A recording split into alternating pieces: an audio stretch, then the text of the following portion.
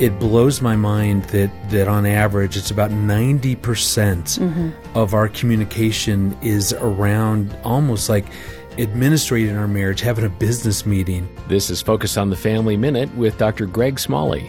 And the problem is, if that's all we end up talking about, quite honestly, the marriage can get boring.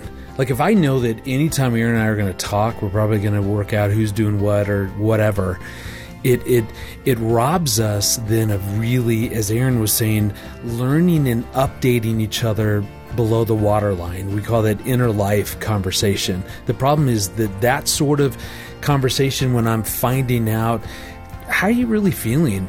What's stressing you out? What are you dreaming about? Whatever, what's going on in your life?